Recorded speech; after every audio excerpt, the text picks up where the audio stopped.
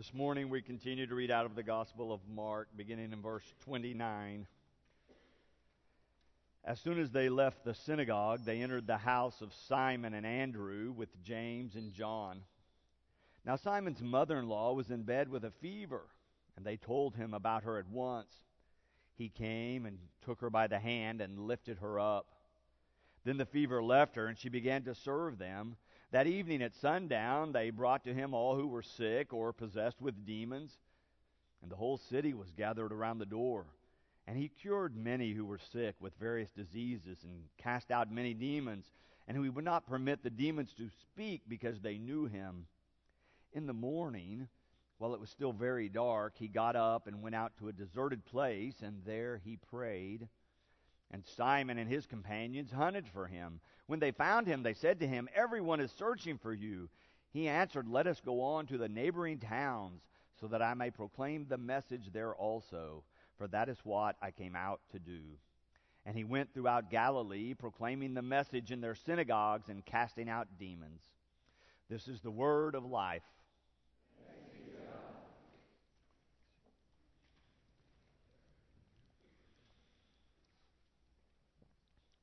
Many years ago, when I first was on staff as an associate pastor here at Boston Avenue with Dr. Biggs, it wasn't very long before I felt like I had a problem. There were so many opportunities for ministry. There were so many opportunities to serve that I would see one and I would respond to it and add that to my list, and then see another one and add that one to my list, and then organize some people and start a ministry around this or that. And before very long, I was really overextended, but I just pressed ahead. But before very long after that, I began to really feel overwhelmed.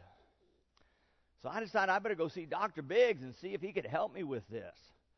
So I made an appointment and went up to his office to talk to him and told him about my problem. And he reminded me of a story that Dr. Scott Peck had told in his book that he wrote, The Road Less Traveled. Dr. Peck was a psychiatrist, but he tells in the book that when he was a medical resident, that he was in a clinic, there were other residents, they were all assigned patients on a rotating basis. But he said what he found before very long is that he was staying every night until like 8, 9 o'clock in the evening. The other residents leaving 4:30, 5.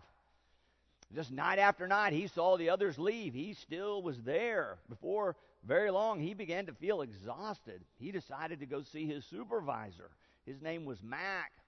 So he went to see Mac and said, "Listen, I'm so dedicated to my patients that I'm here until 8 or 9 every night. All the other residents are leaving at 4:30 or 5.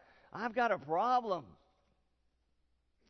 And he says, Mac said, "Yes, you have a problem." And Scott Peck said, "Oh, he just beamed. He felt understood, almost vindicated." He said, "Oh, thank you so much. So what should we do about it?" And his supervisor said, "You have a problem." He said, "Oh, I know. I have a problem. I came to see you to see if we could fix it." Mac said, "Scott, I have listened. I have heard you. I agree with you. You, Scott Peck, have a problem." He said right then he began to curse at his supervisor and said, "I knew that when I came in here. Don't you hear me? I know I have a problem. I want you to fix it." And his supervisor said, "Scott, I don't think you have listened to me. I will say it one more time as clearly as I can. You have a problem. Specifically, you have a problem with your time. It's not my problem. It's your problem. It's not my time. It's your time. You, Scott Peck, have a problem with your time. And that's all I'm going to say about it." Dr. Biggs reminded me of that story. But Dr. Biggs went on to say that at a church this size, there will be lots of people that have concerns and agendas. And if I take them all on, they will fill up all of my time. But it was my job to set the agenda, to set my priorities, and to make sure I focus on what is most important. he was right. This text today deals with a similar kind of issue. Jesus has just begun his ministry. Mark has told us a couple of stories, and now they're in Capernaum, and throngs of people are starting to come and want Jesus' time. They're surrounding the house, Mark says. Because Jesus has healed a few people physically, more and more are coming with demands. He spends the day and goes into the evening responding to those people's needs. But then Mark tells us what happens the next day in verse 35. In the morning, while it was still very dark, he got up and went out to a deserted place, and there he prayed. And Simon and his companions hunted for him. When they found him, they said to him, "Everyone is searching for you." Listen to what Jesus said. "Let us go on to the neighboring towns, so that I may proclaim the message there also. For that is what I came out to do." Who sets your purpose? Who sets your priorities?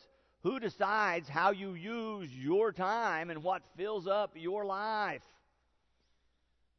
I still struggle with that, taking on too many things, trying to be involved in too many projects, responding to too many people, so that I get overextended and overcommitted.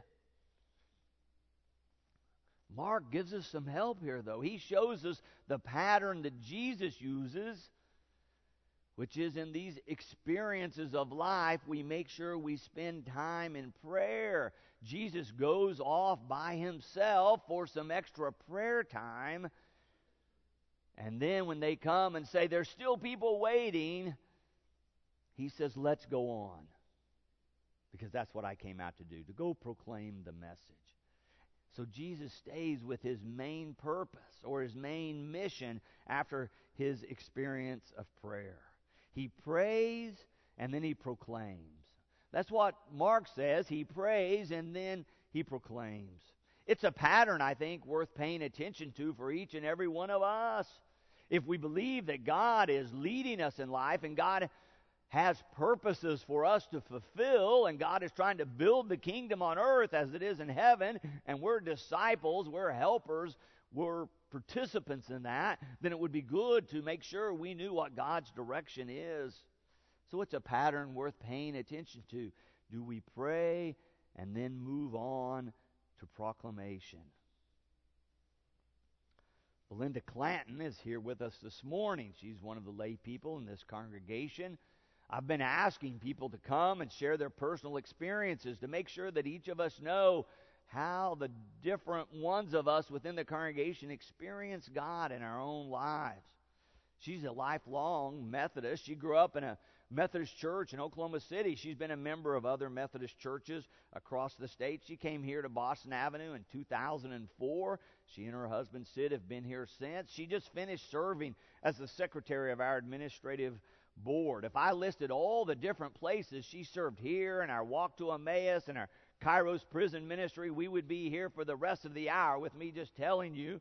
Let me just suffice it to say she is a devoted servant of Christ, and I've asked her to come share with us. If you've ever worked with her, you know she's upbeat, energetic, positive kind of person. Come on, Belinda. Come on. But as we were talking, she shared with me a difficult experience she had early in her adult life, and I have asked her to share that with us this morning. Well, we had been married a couple of years, and we were expecting our first child, and as all new parents, you know how exciting that is, and with what great expectation you await that important day. So the 9 months leading up to that were pretty non-eventful, regular doctor visits, etc. Everything seemed to be going well. So when we got up in the wee hours of the morning to make that trip to the hospital, we knew this was going to be one of the best days of our whole life. But after arriving at the hospital, they whisk you away to the labor and delivery room. They start attaching monitors and things, and after a while, I noticed that things got quieter, um, very quiet. And after a period of time, the doctor came and stood by me and said that the baby that I was going to deliver had already died. So I had a lot of time that day to think about uh, all the morning and all the afternoon and into the night. I asked God a lot of questions, the questions that all of us ask about why me, why was this happening, what had I done, um, just those burning questions. I share that story with you only to say that we've all had them. And for me, that was a moment in my life. At the age of 25, I knew my life would be forever different following that. So, like the lady in the story today that Reverend Wiggs read, I needed lifted up. I needed somebody to take me by the hand and lead me out of that dark place. As a Methodist and growing up in the church, that was the place I knew to turn. So at that time, we were going to Christ United Methodist over on Harvard. They had a little house out to the side that was going to be a counseling center. And they had a Reverend Al Garvin. We went to visit with him and tried to sort through everything that had happened. So didn't happen overnight, but the healing did begin to take place. I felt like God had a purpose for my life, and I had to know that this wasn't the end, that there was more for me to do. So in the end, what I learned from that, I still learn from that, but what I learned is life is short. Life is precious. You don't have a lot of time. So I know what it's like to feel like there's no possibility that something is over.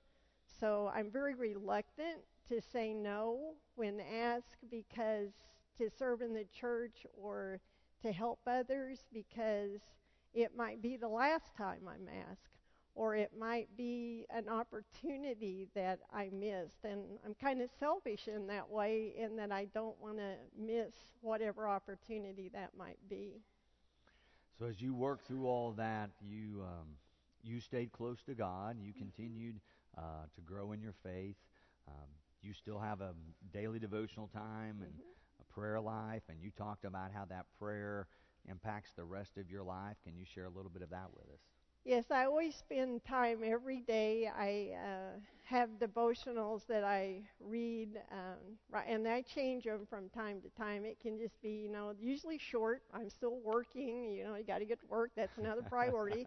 So I read sometimes The Upper Room. Sometimes I'll read C.S. Lewis. Right now, I'm reading a little book that actually Dr. Biggs wrote called Moments to Hold Close.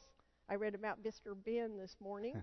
I used to think in life that things were just coincidence, but I begin to see and look for how is God working in my life. How does what I read, how does that person that I met, how do the words that somebody else said to me today, how did those impact me? How was that God trying to speak to me through that message? So I do spend a lot of time. Church is a priority for me. We're always here at church because that's the place where I find inspiration and hope for the week. It's the place where I find friends and affirmation and sometimes confrontation and an opportunity to learn.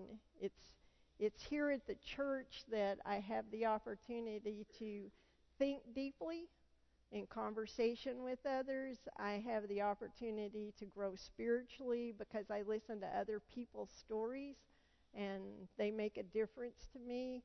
And certainly through our service together, we have the opportunity to love others generously. Excellent.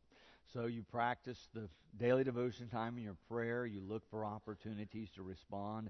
You told me about a couple of specific opportunities that it came along that you responded to, that you said yes to. Would you just tell us about those? Sure. Well, you just never know when you say yes where that might lead and all. And I know many of you sitting out here, so I can't say too much because they know exactly what I've done and what I haven't done. So, but I'm a member of a Sunday school class, and it's important to me. And just a couple of weeks ago, one of the leaders of the class sent out an email that said we needed to prepare for a new resident coming to X's house. And they put a list of items through the email that needed to be taken. And I didn't time it, but we were all responding saying, I'll take this. They needed things, anything from a sofa to a bar of soap. So the list was on there, and you could pick something. I said, well, we'll bring this. And other people took things. And in no time at all, that list was completely filled. And the good part about that is that the person who moves into that apartment will never know any of us, probably individually, or who brought what. That isn't important, but what they will remember is that they feel the generosity and love of God when they step in there, and these are not used things but new things, and they feel blessed. So together we lifted up another person.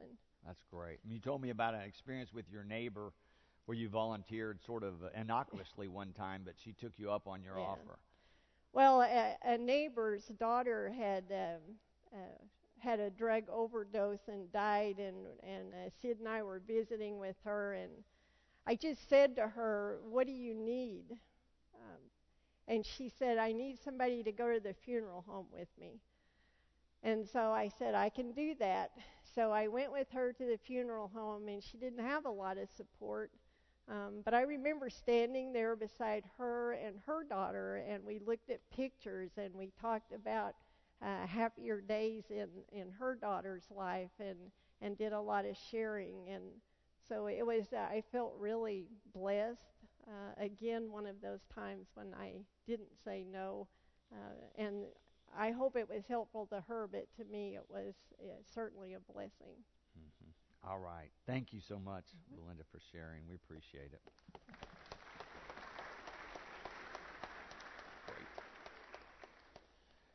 I think you can hear in Belinda's story that she experiences God when she's in prayer, but also that because of that prayer, she moves into action or moves into service. That's the same dynamic Mark is talking about when he tells us about Jesus, that there's prayer, then proclamation.